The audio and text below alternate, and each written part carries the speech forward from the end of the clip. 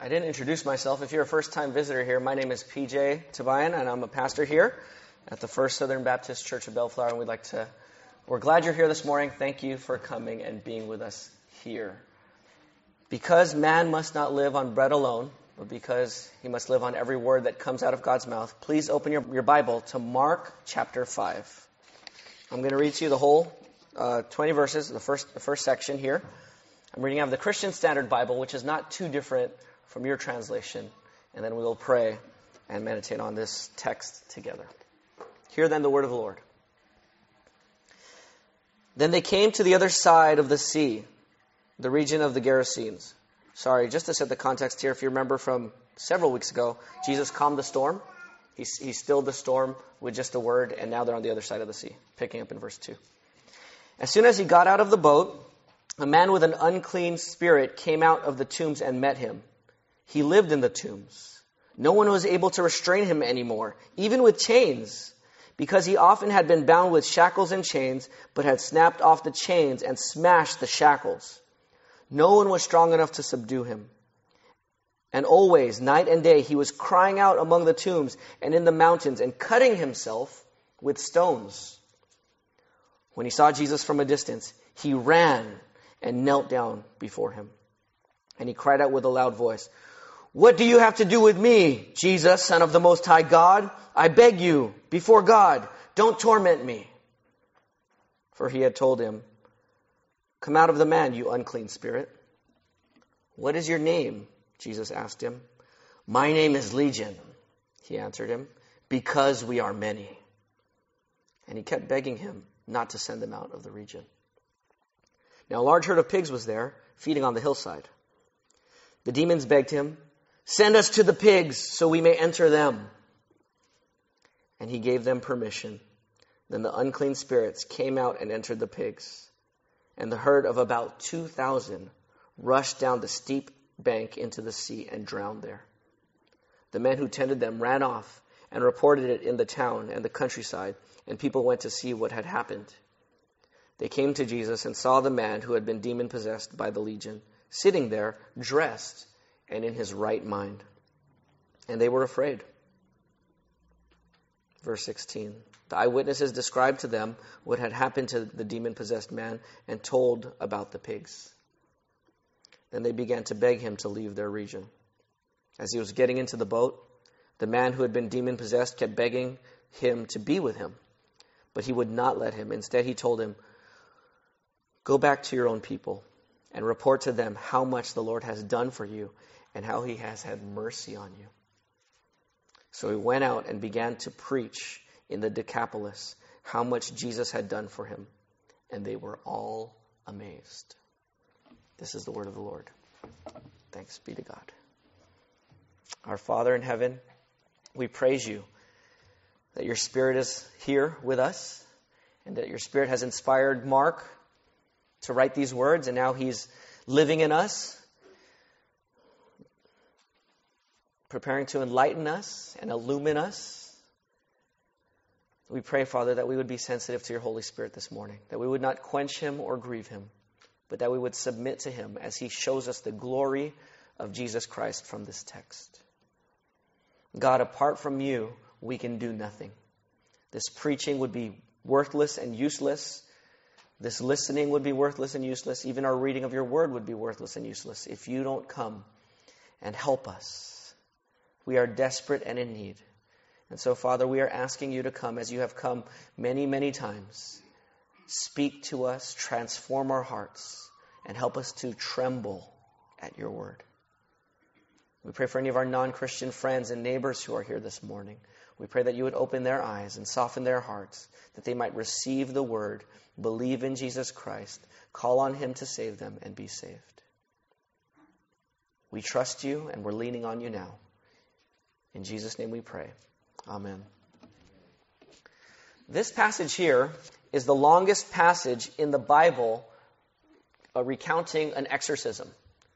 where a demon or a demon oppressing and demonizing someone is taken out of a person. This is the longest passage in the whole Bible. And from here, we can learn many things about demons, fallen angels, and we can see a facet of the glory of Jesus the Messiah here, which is the main point of the whole book of Mark. Right? We're back in our study of Mark. We're going to go Mark 5 through 10 now for the next few months.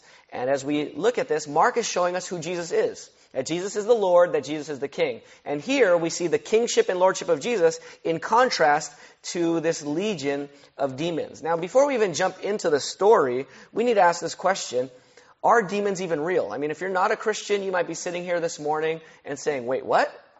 Like, people still believe in demons? This is 2015, right? It seems illogical and irrational, unscientific to believe in demons. Right? Or primitive. Maybe it's just superstitious. Aren't we over these superstitions? Why still think that there are demons today? Well, to push the question back on you, on us, why not?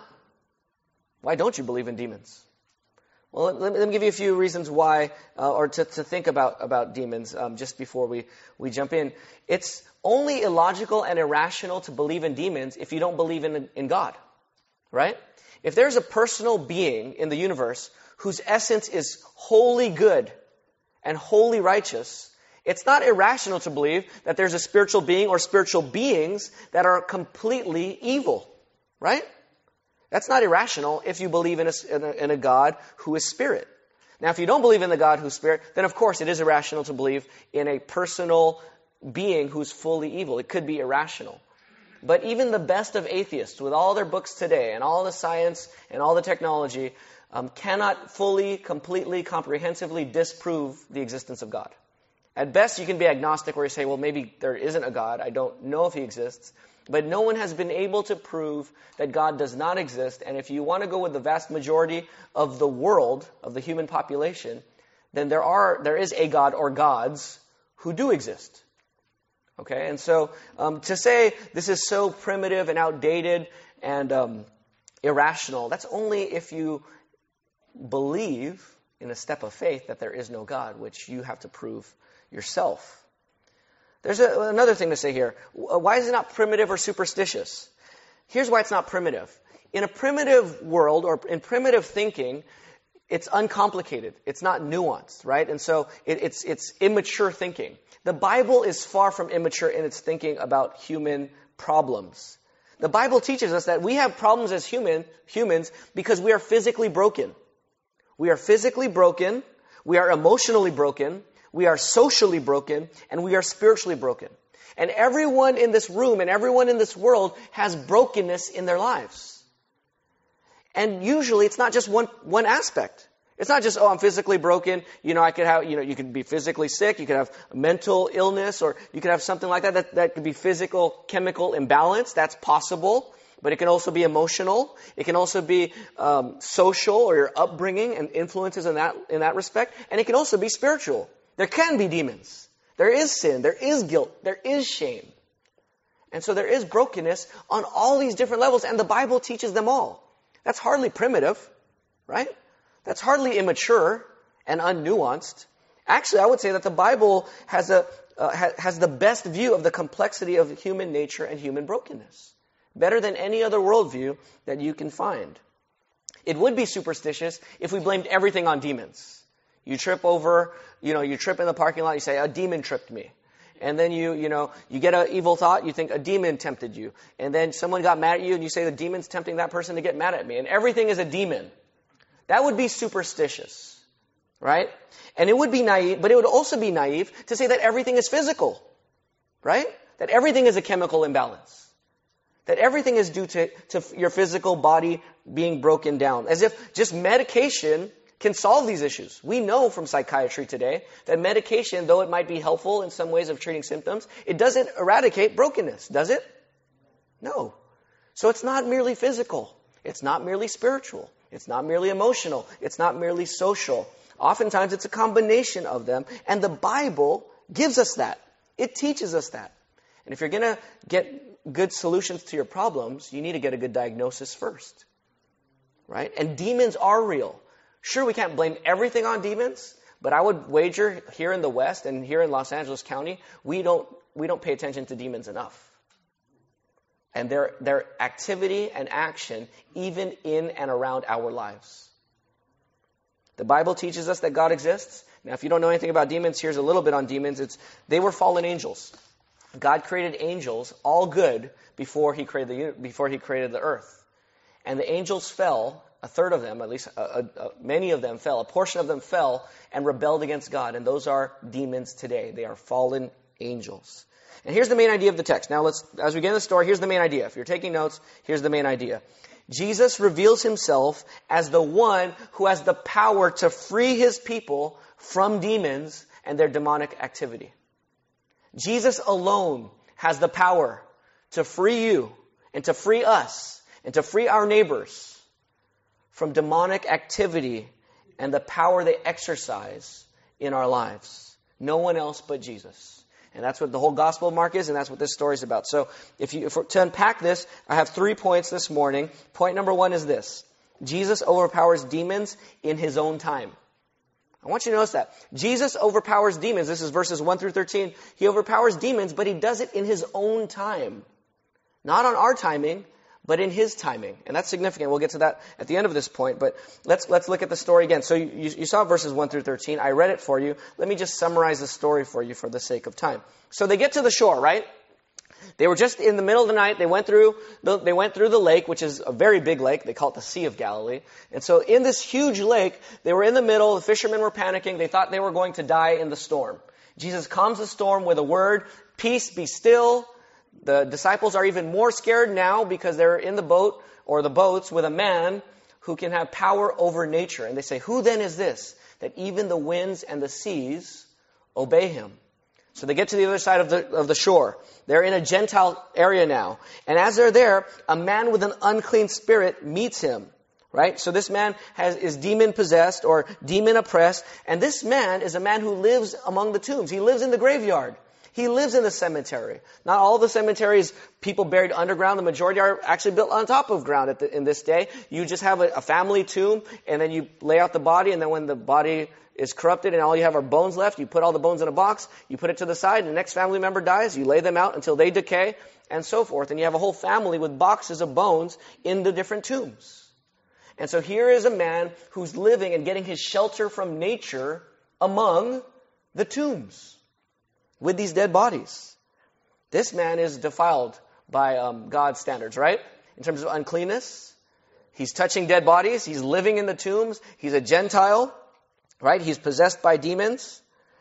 And so you see here, this man, he lives in the tombs. Now this man was strong. It says in verses 3 and 4, no one can restrain him.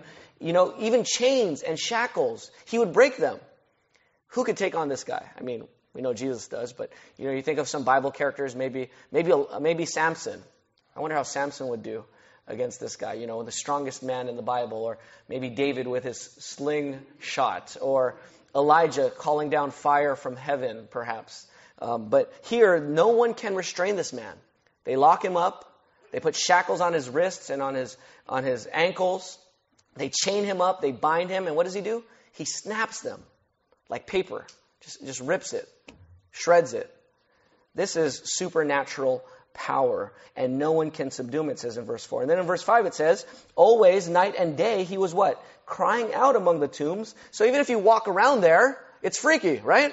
I mean, you hear some wild person crying out among the tombs, screaming, talking to himself. This is scary, right? And they were scared of him. Not only that, he's cutting himself with stones. I think Luke is the one who tells us in Luke chapter 8 that he was naked. So you got a naked man, right? Living in the tombs, breaking shackles. They can't bind him. He's screaming out. He's talking to himself. We would call him insane today, or a lunatic, or maybe mentally ill, right? He's talking to himself. Have you ever seen anyone on the street talk to themselves and shout at themselves? This is not just first century, right? You could see this sometimes in the streets. Here he is, shouting at himself, shouting out loud, crying out, and he's also cutting himself with stones. He's hurting himself. He's self-destructive, self-inflicted pain, maybe even suicidal. Not uncommon to what we are familiar with even today. And so this man runs to Jesus in verse 6, and he kneels down before Jesus, and he begs Jesus to send him into the pigs and not to torture him. Jesus permits the man to go, and he goes. And that's verses 1 through 13. Let's think about these events in terms of Jesus' identity. Here we see that Jesus, well, what do we get? We get clues about who Jesus is in verse 7. Oh, verse 6. What does this man do when he runs to Jesus? He does what? He kneels. When you kneel before someone, what are you showing about that person? He has power over you, right? He has authority over you. He's the Lord, or he's at least master. He's superior to you. He's supreme over you. So this man, possessed by demons, runs up to Jesus and kneels down, showing that Jesus is in more authority and is superior to him and to the demons. So we see Jesus' authority there. Secondly, look at verse 7. What else do we learn about Jesus here? And he said to Jesus, "What do you have to do with me, Jesus?" And then he tells us who Jesus is. Who is Jesus? Son of the Most High God. Remember the disciples asked that question on the boat? Who then is this? The demons give the answer. Who is this? The Son of the Most High God. Why would the demons know who this is? Weren't they there when he created the world?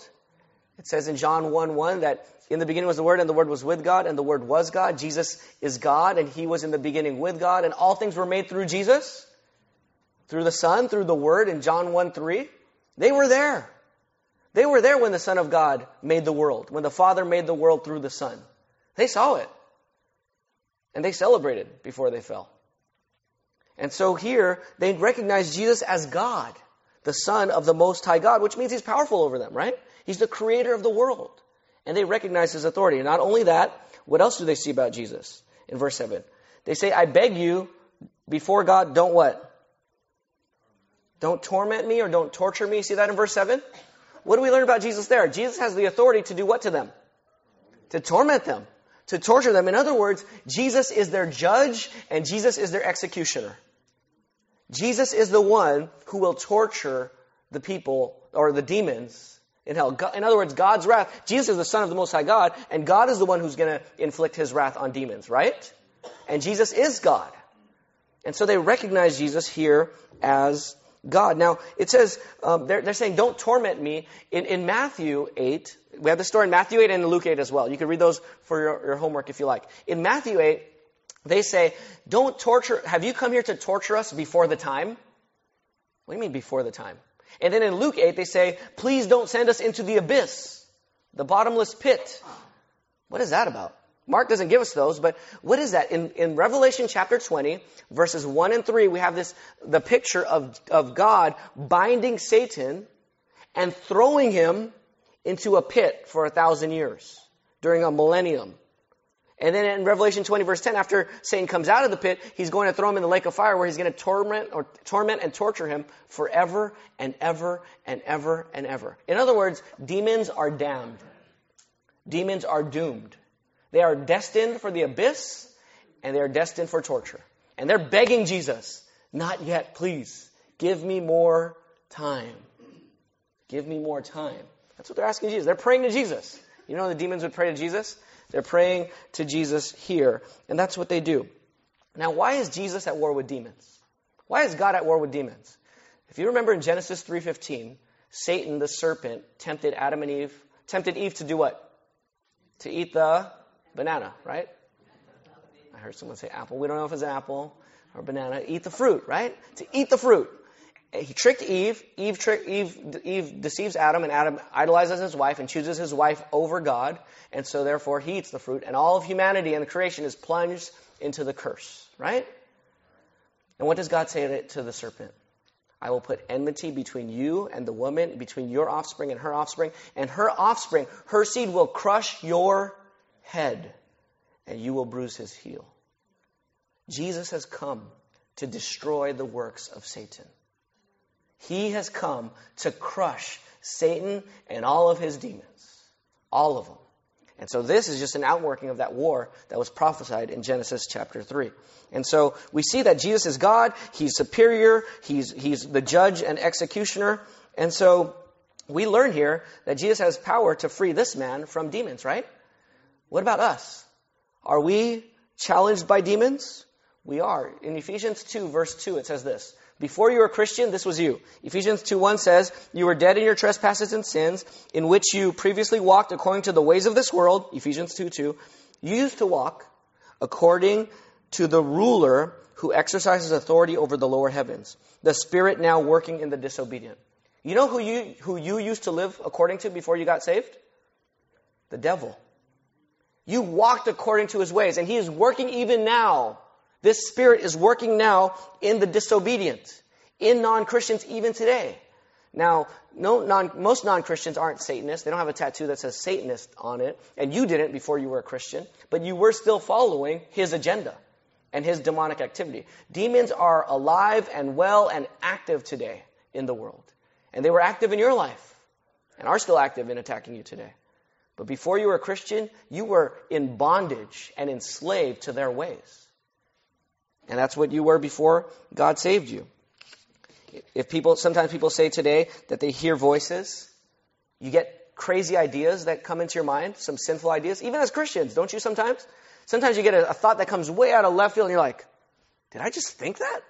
Why? You would be we would shudder if we just, projected one of those thoughts announce that thought here, right? Some of our thoughts are so evil that, yes, it could come from our heart, but the little caricature of like a devil sitting on one shoulder and an angel sitting on another. It's a caricature in one sense, but that's true to a lot of people's experiences.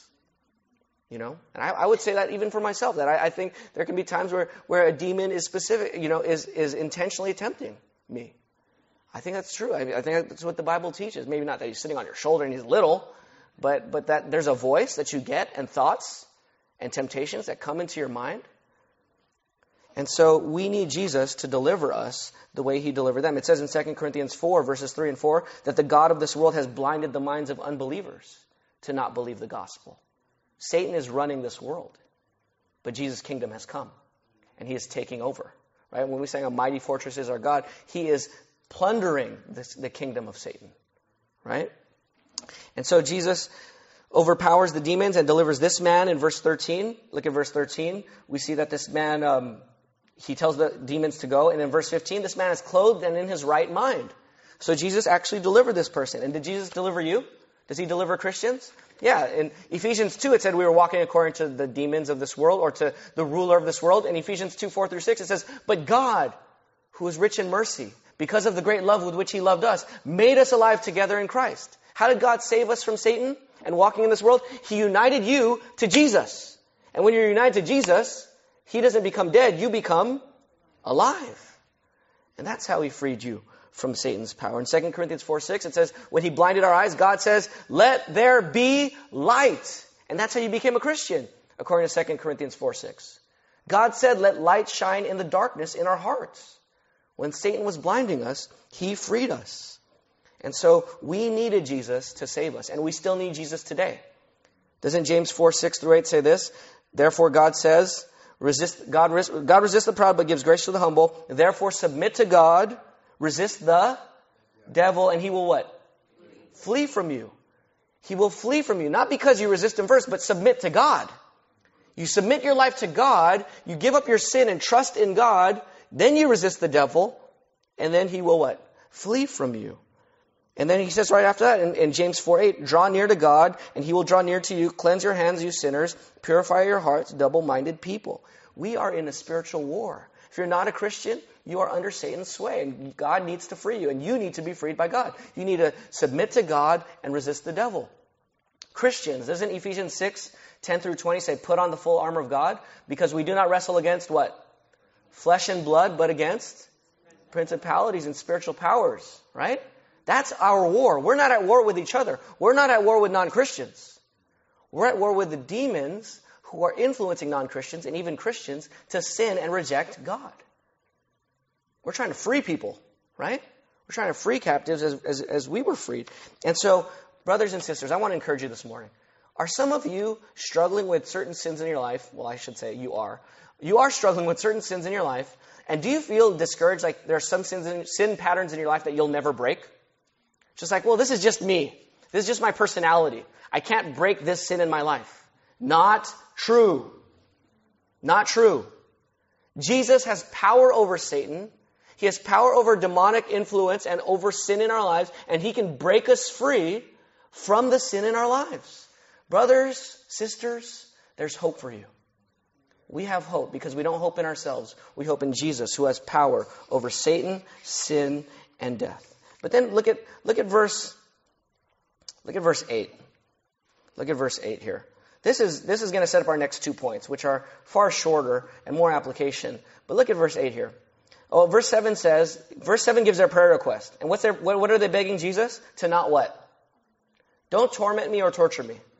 Now, why did they ask Jesus to do that? Look at verse 8. This is curious to me. For Jesus had what? Jesus had told them what? Come out of the man, you unclean spirit. Why is this guy begging Jesus? Okay, think about this. Why is he begging Jesus to not torture him? Because Jesus said what to the demon? Come out. Now listen, Jesus told him to come out. Did he come out right away? No. There's a conversation that ensues, which I find very strange. Because in the story right before this, what does Jesus say to the wind and the sea? Peace, be still, and what happens? Immediately, nature obeys. Can Jesus command a demon and they obey immediately? Yes. He could have done that. But he didn't. Which I think is just curious, right? Why? Why say, come out of him, and not force him out? Because His word is so powerful. He just says, let there be light, and there's light. Let the waters be separated from the waters. Whatever God says, it happens when He wants it to happen. At the same time, sometimes God says things and doesn't enforce the effect of it immediately. Which is preaching ministry in the church, by the way. But sometimes God does that. And the question is why? Why not force the demon out right away? Because what is the demon going to do? You know the story. I just told you the story. What is the demon going to do? The demons. They're going to go into the what? Pigs or the swine. The swine are going to do what? Jump into the sea and drown. The people are going to come and hear that the swine are drowning or drowned. And what are they going to tell Jesus? To leave. If Jesus just would have said, get out of him, they leave, none of this would have happened. Swine would have been preserved. They wouldn't have told him to leave. He would have stayed there and done whatever he was planning to do. Maybe if he was planning to do something else at the time, he would have done all that. But because he had a conversation with the demon and did not force him out right away, all these other things happened. So here's my question. Why did he let all of this happen? Which is a smaller question of the bigger question, which is, why does God allow Satan in the world today? Can God get rid of Satan today? Can God get rid of all the sin in the world today? Can God get rid of all the sin in your life today? Yes. But has He? No. And the question is, why? Why not? Why not? Now, I think in this passage, we have 2 answers. I think there's a lot of different answers to this question. And if you want to have a theological discussion about it, I'm happy to have it at the door or some other time. But let's just get the 2 clues. There's 2 pieces to the answer here. I don't think the Bible gives a full answer, but it gives 2 pieces here. And I think these are the 2 biggest pieces here. So these are point 2 and point 3 of our sermon today, and it's all application. Look at verses 14 to 17.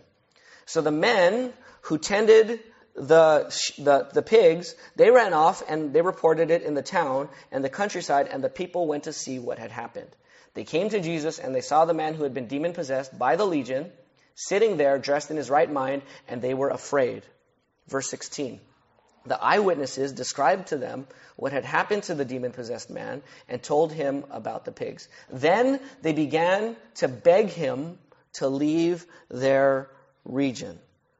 Okay, so the pig herders, imagine if you're taking care of pigs, and they're not just your pigs. There's how many pigs here at least? 2,000. These are not your pigs only. This is like the town's pig pen, right? You outsource some pig herders to take care of your pigs, but this is part of your industry. This is part of your economy. This is part of your life and your wealth in that time. So there's the town's pigs, or at least some of the town's pigs, taken care of by the pig herders that were hired. Pigs launch off as the demons enter into them, as legion enters into them. They run off into the sea. They all die. The pig herders get freaked out. They run back to the town. They tell the town what went on. Everyone wants to see this. They come back. They're amazed at what happened. They look at this naked guy who's been running around terrorizing people. By the way, he was terrorizing people. It says in Luke or Matthew that he was being very violent towards people. And that's why they bound him. Okay? and isolated him. So so they come and they see this man, and they're talking to him, and he's completely normal. They can have a conversation with him. He looks like, it's like night and day. And what are they? They're amazed. Not only are they amazed, they start to get scared. They get scared, they're afraid, and then they send Jesus away. Now there's two questions there. Why were they afraid? I mean, wouldn't they be relieved? Right? Now your kids can walk through the tombs without naked, screaming guy with cuts on his arms chasing your kids away. Right? Now they can play hide and seek in the cemetery again, as some kids have done in previous generations. Right? Wouldn't they be relieved? Why are they afraid now? They were afraid of this guy, and now they're even more afraid that this guy's okay. Maybe their fear is tied to the next question. In verse 17, what did they begin to do? What were they begging Jesus? Not just once. They were very passionately, insistently, stubbornly resolved to beg Jesus to what? Leave. Why? Why did they want Jesus to leave? Now, I think why they're scared and why they want Jesus to leave is the same. The answer to both of those questions are tied together. Now, here's what I think. Why did they want Jesus to leave? Because they just lost 2,000 pigs. They just lost 2,000 pigs. Now, these 2,000 pigs were, like I said, owned probably by the community. And here, this was their economy. This was their wealth. They just lost money. Lots of money. They were crippled financially now. Because Jesus freed this man from demonic oppression from a legion of demons. And they were afraid. They wanted him out of there because now he's a threat to their livelihood. He's a threat to their economy. He's a threat to their wealth. And so they choose money and economic prosperity over who? Over Jesus. They didn't even care about the restored man. This is one of their neighbors, right? This guy grew up with them probably. They knew who he was. They saw him grow up as a child. They don't even care that he's okay. All they care about is their money, their prosperity, their possessions. This is what we call materialism. As D.A. Carson says, they chose pigs over people and swine over the Savior. Why were they afraid? Why did they send him out? Here's why. Because Jesus is a threat to their gods. He's a threat to their idols. He's a threat to what they value most. And because they valued their livelihood, Jesus was a threat to that. And so they wanted nothing to do with him. And you know what? It's the same thing today, isn't it? Jesus is a threat.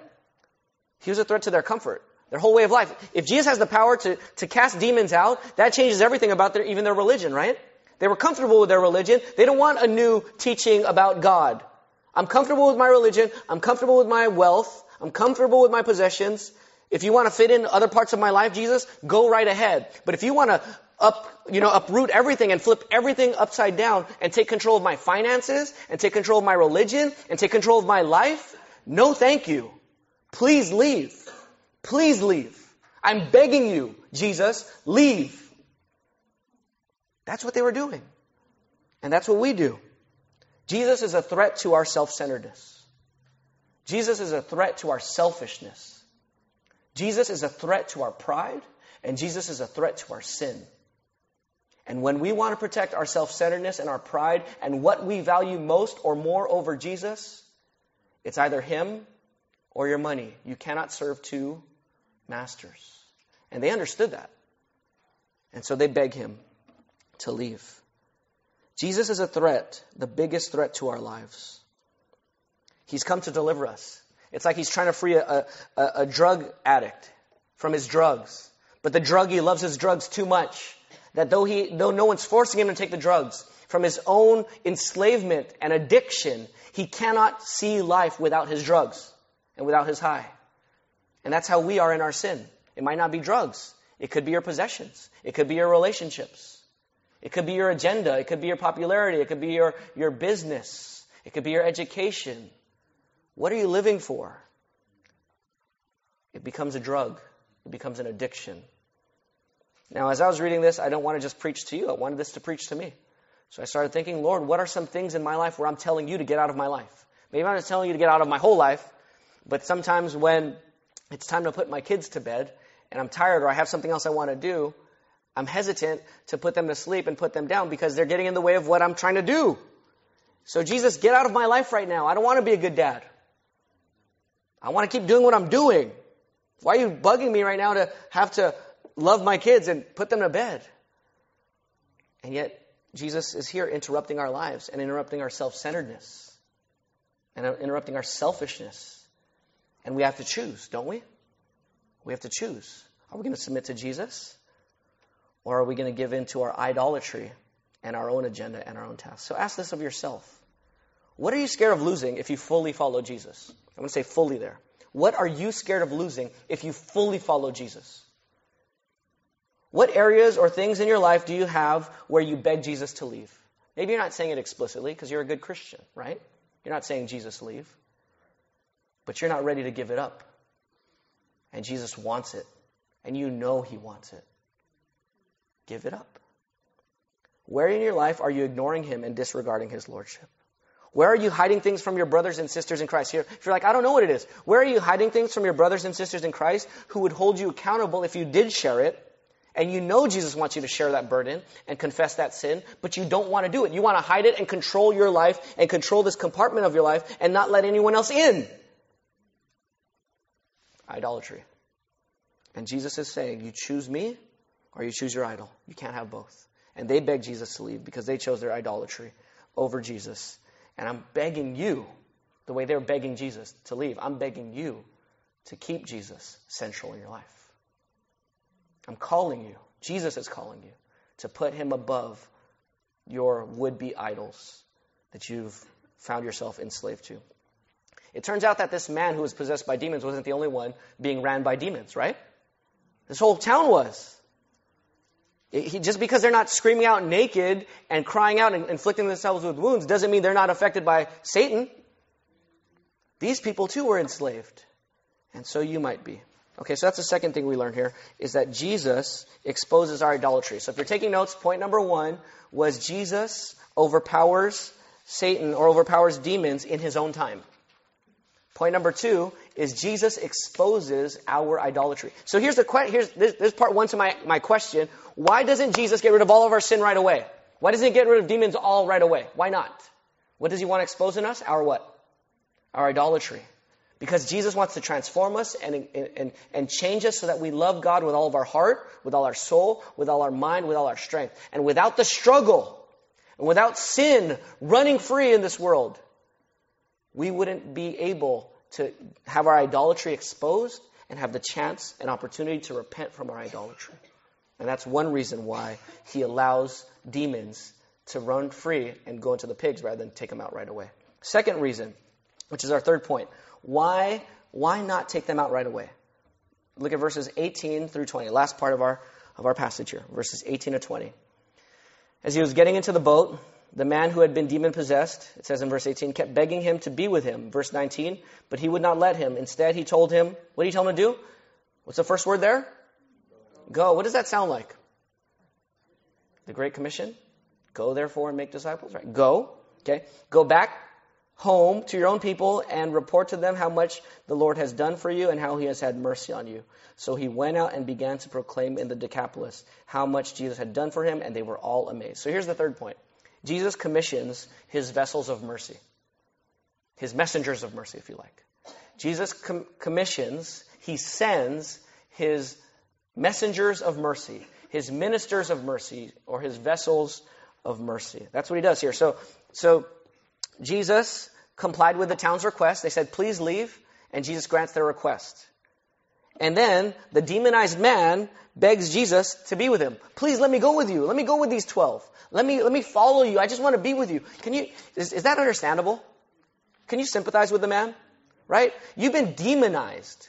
For how long? 10 years? 3 years? 5 years? You've thought these crazy thoughts where you just wanted to kill yourself. And now you're free. And now you're thinking clearly. And now you feel safe. And the man who gave you that safety is saying, go home and don't go with me. And you're saying, no, please. I want safety. Let me be with you. And yet Jesus pushes him into the risk-taking world where there is a little bit of safety because God is in control, but a lot of danger, right? Just like our lives. Missionaries, whether you're a missionary in Los Angeles County or you're a missionary in the Middle East, there's risk to living in this world. And he sends them to go. So the man begs Jesus. Jesus refuses. Now that's strange that Jesus refuses this, right? I mean, there are 3 people who requested things from Jesus. The demons requested something from Jesus. Did Jesus say yes or no? They want to go to the pigs. Did Jesus grant them their request? Yes or no? Yes. Then the people begged Jesus to leave. Did Jesus grant their request? Yes. Then the man who actually loves Jesus and trusts in Jesus wants to stay with Jesus, and does Jesus grant his request? No. That's kind of strange. The 2 people who are opposed, the 2 groups that are opposed to you, you're saying yes to their prayer request. And to the one who's following you, you actually say no. Does that feel like your own Christian life sometimes? Like, God, why are you saying no to my prayer request, but you're saying yes to their prayer request? Now, we trust that God has a good plan, doesn't he? Isn't God wise and loving? Doesn't he know what's best for us? Aren't his no's, when he says no to us, isn't that a sweet no? It is. And here, why is he saying no? Because he's telling him, he's commissioning him to go and tell his story. It says in verse 19, go back to your own people, your family and friends, your neighbors, and report to them how much the Lord has done for you and how he has had mercy on you. So he was to go and tell what? His story. People knew him, but they didn't know the latest update. Give them the latest update on your life, because this is a huge update, right? Give them the update, put that new post on Facebook, and let people know how you're doing. He was to tell his family and friends who didn't know his story yet. But they would. Because it says that he went out and he told all these people, and they were all amazed in verse 20. Now, he wasn't just to tell them his own story and what he experienced. He was to tell them about who in verse 19? Go back to your own people and report to them how much, what? The Lord has done for you, and how he has had mercy on you. So go back and tell your story, but who's the main character of your story?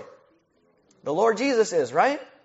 And what's the main thing the Lord Jesus did? He had mercy on you. You were unclean. You were isolated from people. You were demonized. You were condemned and damned to hell, and God had mercy on you. Go tell your family and friends about the Lord and what he did and how he had mercy on you. Now, our story is like his story. But we know more than this man did, don't we? Now, how's our story like his? I read to you Ephesians 2, verse 2, where it says, we were walking according to the prince of the power of the air, the spirit who's now working in the disobedient. So that was us. We were oppressed by Satan. We were blinded from the gospel. We walked in our sin and selfishness. We were in bondage and enslaved. And any kind of moral restraints or trying attempts to do good and be religious, those little chains that were on us, man, our sin, in our sinfulness, we just broke those, right? Have you ever tried to just say, I'm never going to lie again, and then you fall into that sin again as a kid? I'm just going to not do it anymore. You put this chain around you, right? I got this. And then you snap it off like it's nothing. And that's just like this demonized man did with real chains. Now God, we know our sin. We need to know our story. You need to know your sin and how God saved you from your stupidity, your selfishness, your sin, your shame, your sorrow, and how he delivered us. This is why your story, by the way, this is why it's good to tell your story. Because who do you get to pray? Who do you get to exalt and glorify? Jesus. Now, God. Now, part of the reason we hesitate to tell our story is because we're scared to share our shame, right? We don't want to share our sin, so we want to just be general. Yeah, when I was younger, God saved me from my sin. Praise the Lord. That kind of gives glory to God. But if you were more specific with your sin, when I was in high school, I was in bondage to this sin, and I was struggling with this, and I couldn't break free. And then Jesus came and broke me free. He saved me. He cleansed me.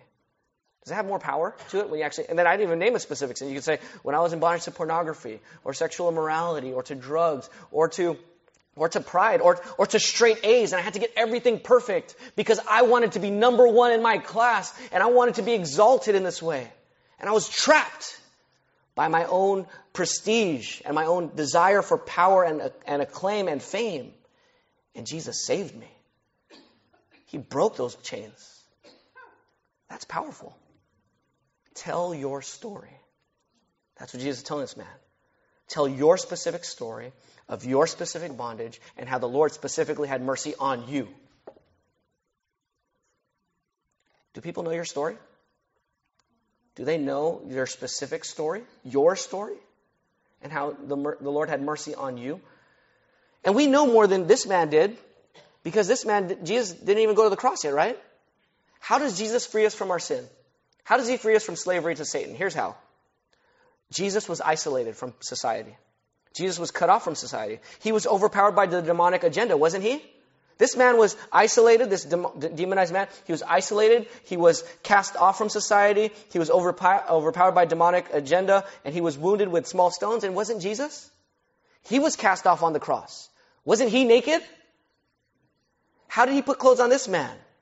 He was naked on the cross. He would be isolated. He would be cut off from society. He would be overpowered by the demonic agenda. Now, it was also God's plan, but didn't Satan possess Judas to do this whole thing? Didn't Satan want Jesus to go to the cross? Jesus submitted himself to the Father's plan, but even to the demonic agenda, and he let the enemy do their worst to him. He was wounded by small stones as well. The small stones that are on a Roman whip. When he was lashed 39 times. He was left there naked, crying out on a cross. Living among the dead. Didn't Jesus go into a tomb? Didn't he have to be among the dead for 3 days? Friday, Saturday, and Sunday? He did it. He took this man's place so that we would receive a place among his people, so that we would be victorious over demonic oppression and their agenda, and so that we would be delivered from eternal death into life. Why can you be free from demons and their power? Because Jesus took your place. Amen? We have a great Savior. If you're not a Christian here this morning, I just want to plead with you. We have good news for you this morning. Jesus came to die in your place to free you from your sin and your secrecy. He came to deliver you from your sin and your secrecy. You don't have to be in bondage to it anymore. You don't have to hide in your shame. You don't have to hide under these things. You can be free and forgiven because Jesus died for you and rose from the dead. Here's the good news. God is good, so you don't have to look elsewhere. Right? Christians, don't you agree with that? God is good, so you don't have to look elsewhere. You don't have to look to other things to satisfy you. You don't have to look to your money or possessions, or your friends or your family ultimately, or even to your church ultimately. God is good, so you don't have to look elsewhere. Christian, what should we do? We should rest in our Savior's substitution for us. Let's drink afresh of the cup of mercy today. Just like this man couldn't be with Jesus, we're not with Jesus. Didn't Paul say to be, doesn't he say in Philippians chapter 1, to live is Christ and to die is what? Gain. Because it's far better to be with Christ. But I'm still here for who? For you. I don't want to be with you, Paul says, sort of, right? It's like, not that I don't love you. I'd rather be with Jesus. It's safer there, isn't it?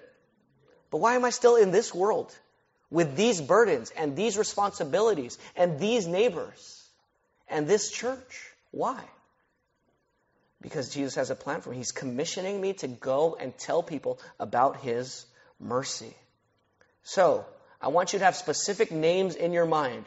Who of your family and friends don't know the story of God's mercy in your life? You have an obligation and you have a privilege. What a privilege that you get to share your story exalting Jesus to your friends and neighbors. Do you want to do that? God's calling you to do that, and that is your privilege. This week, tell your story of God's mercy to someone who hasn't heard it yet. And as a church, this is our mission, isn't it? Why do we exist as a church? To make disciples. That's why we exist. To make Christ known, to spread the gospel, to tell people about the mercy of Jesus Christ. And look at this man in verse 20. Again, as we close, verse 20 says, so he went out and began to what? In verse 20, what did this man do? Proclaim. You know what that word is in the Greek? Preach. When we think of preaching, what do we think of? Think of a pulpit, you think of Sunday, you think of people sitting down. That is not preaching in the Bible. That's not the only way of preaching in the Bible. When you tell people the gospel and you tell them your story about God's mercy in your life, you are a preacher. Did you know that? You're a preacher. You're a preacher. You ought to be a preacher. And if you're not preaching Christ, you're preaching something else. You're preaching that maybe you could do without God. All of us are preachers. The question is, what are we preaching? And are we preaching the mercy of God to our family and friends and neighbors? So again, to summarize, the big question is, why does God allow demons to run free? Here. Why does he do it? 2 reasons. Number 1, to expose our idolatry, right? To expose our selfishness and idolatry. Secondly, why does he allow demons to run free? To commission us to speak of God's mercy to other people. And that's what we'll do, because Jesus has freed us, and we will keep hoping in Jesus Christ. So let's pray. Father, we thank you for your Son, Jesus, because we are all bound and enslaved to sin and to Satan and to death, were it not for grace. And so we agree with the songwriter who said, were it not for grace, I tell you where I would be, wandering down some pointless road to nowhere with our salvation, with my salvation up to me.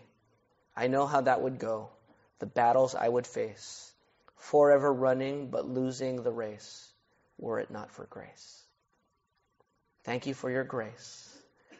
Thank you for your mercy. We pray for any of our non-Christian friends here that they would repent from their sins and trust in Jesus and call out to him this morning. We pray for our Christian brothers and sisters here that we would feel your mercy afresh, feel the freedom, the lack of chains, that we would feel that freedom afresh this morning. And even now, we would rejoice and be planning and plotting and excited and enthusiastic to tell others the story of the mercy you had on us. And Father, we pray that you'd keep having mercy on us as we keep seeking your face and as we keep trusting your Son. In Jesus' name we pray. Amen.